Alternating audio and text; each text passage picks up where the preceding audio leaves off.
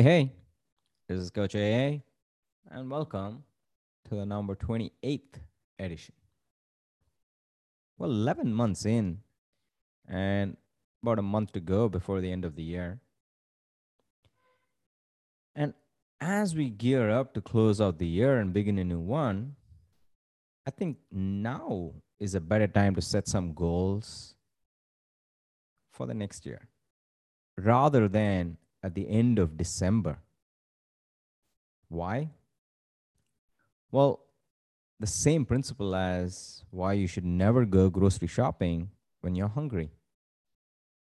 You will be harsh on yourself. You will want to do 20 different things and be spread out over them and not put enough effort into some of them. Well, at least that's me. And so, as I'm collating my thoughts as to what my goals were this year and how they went, I can also look at what I'd like to improve and build on from this position of sanity rather than, oh, the year is ending and I failed all of these and I didn't do all of these. I don't know about you, but that's me. I'm going to go grocery shopping with a very clear menu and a full stomach. On to the three things for today.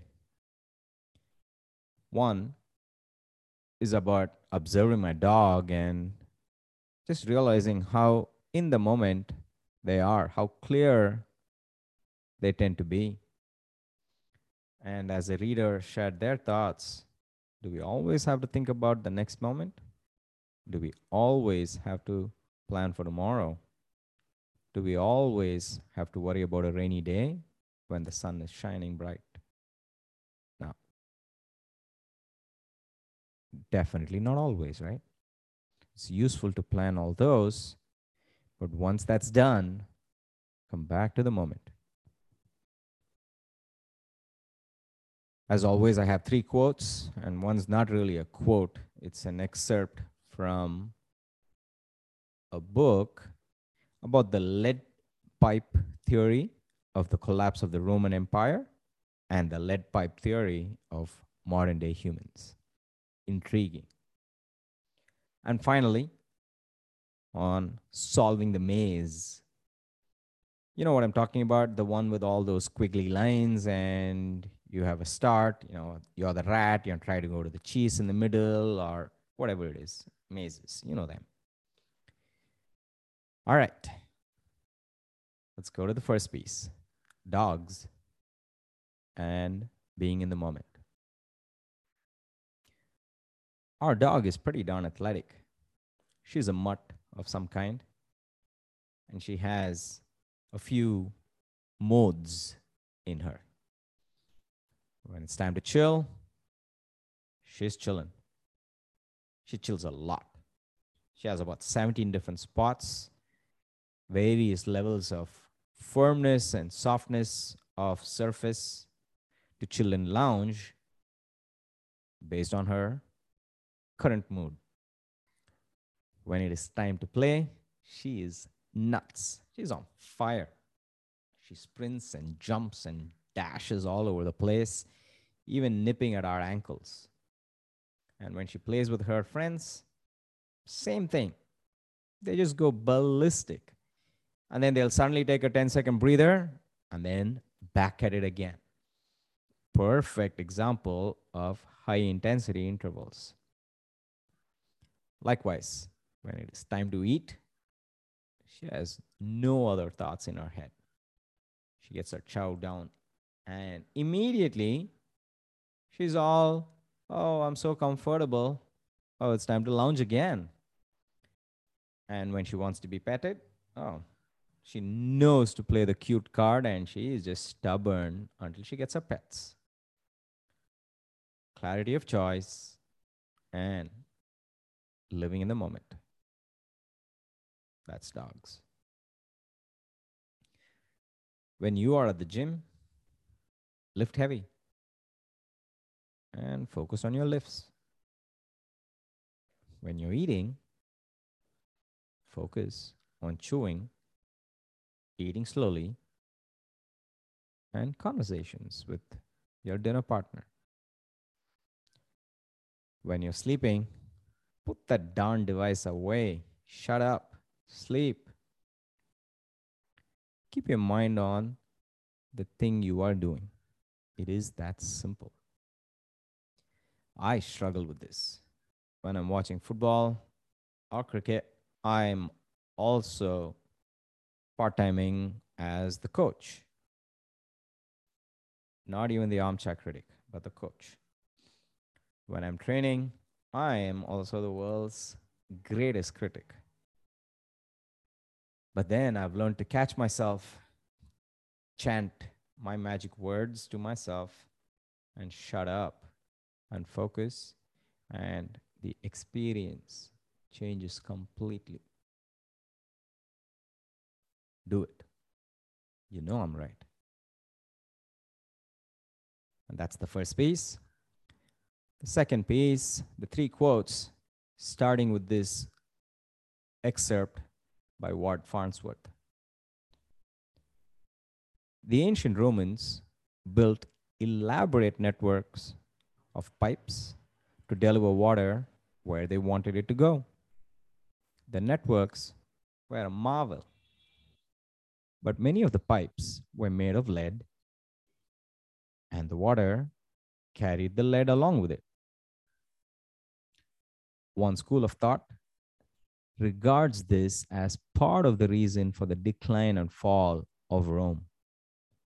Lead poisoning gradually took its toll, impairing the thought and judgment of many Romans, especially at the top.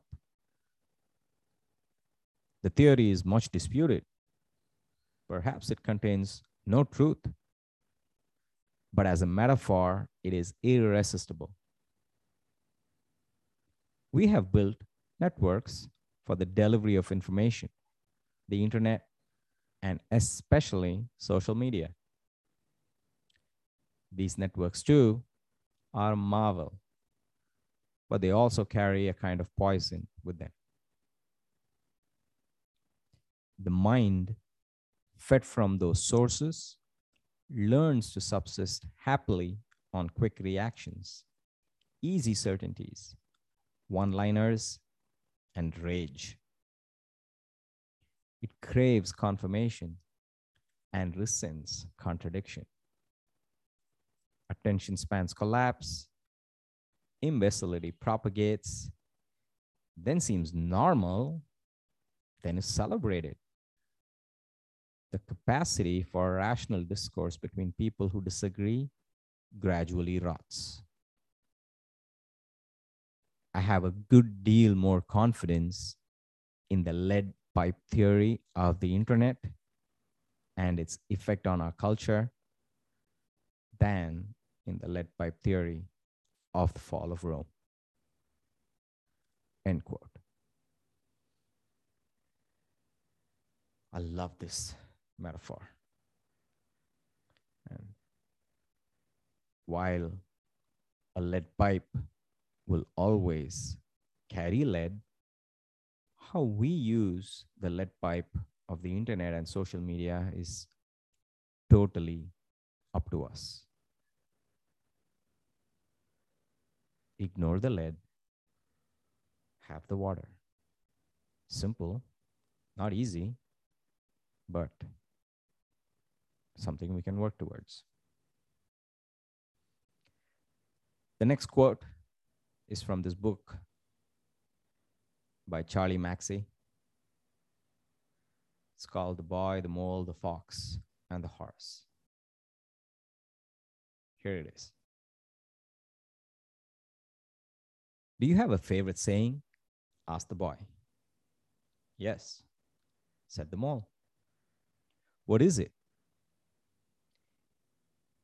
If at first you don't succeed, have some cake. I see. Does it work? Every time. End quote. Get this book. Seriously. The last one from Bruce Lee: experiencing is believing. A fat belly cannot believe that such a thing as hunger exists. End quote.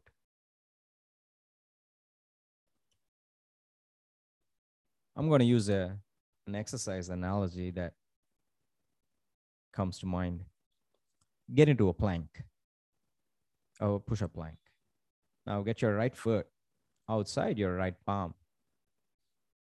We call this move a groiner. It's a great warm-up mobility move. I always thought that the sole purpose of this was to help open up the back hip, the hip flexors, blah, blah, blah. Until I got injured and I couldn't move or walk for about a month. And then when I tried doing this, I realized I couldn't bring my right foot outside my right palm. What? And oh my God, so many muscles are tight and struggling to make this movement happen. It was a light bulb moment for me, and one that heavily impacted my future coaching as I realized what a student goes through when they start off. Because I thought I started at the bottom, but it was bottom for me. And having a traumatic injury helped me understand quite a lot more. All right. On to the last piece for today. It's called solving the maze. Do you remember trying to solve a maze? The ones that come in puzzle books and newspapers. You start, and then you come to a place that forks. You have a choice to make. You make a choice and go further into the maze. More forks, more choices. You're deeper into the maze, and then a dead end. What do? Simple. You retrace your path to the last fork you took, and you take the other one. You make the other choice. If that's a dead end, well, same deal. You retrace to an even earlier choice.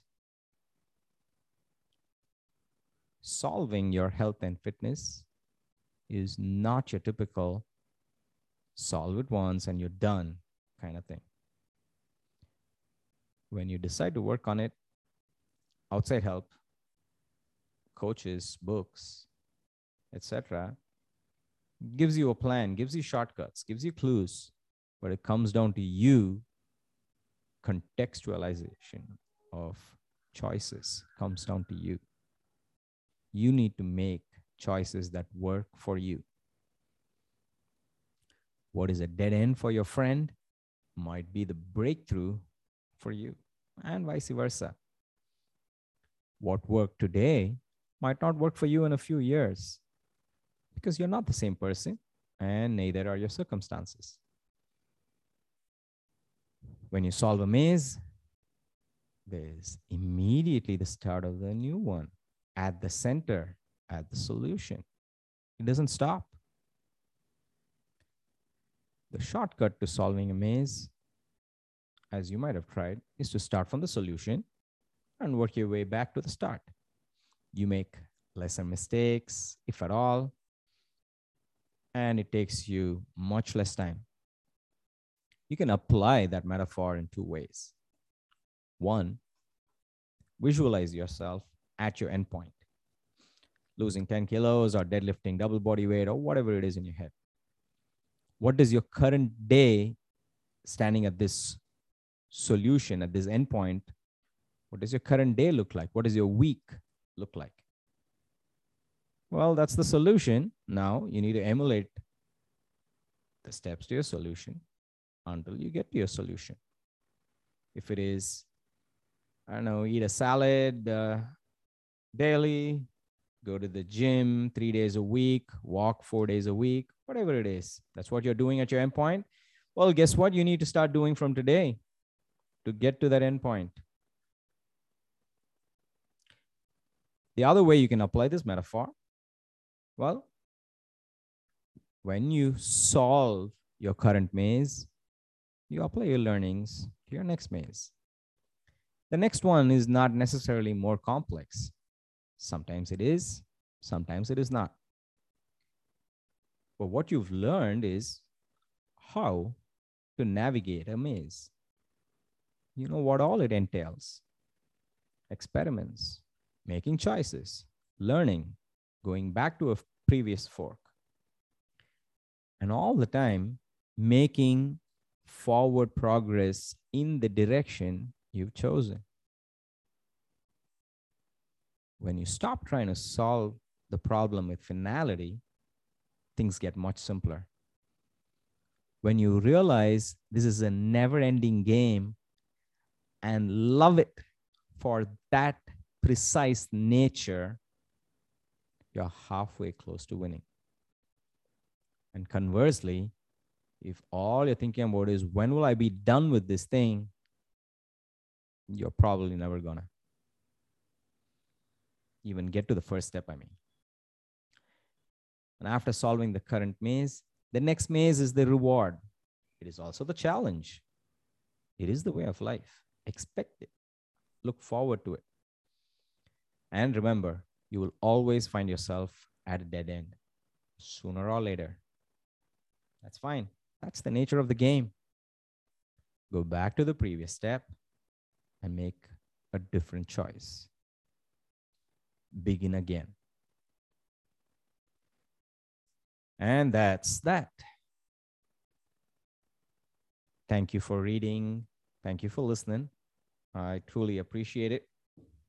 If you enjoy this, please do share it with one person and help me grow my newsletter or podcast. This is Coach AA signing off. You have a great week ahead, and I'll see you in December. Bye-bye.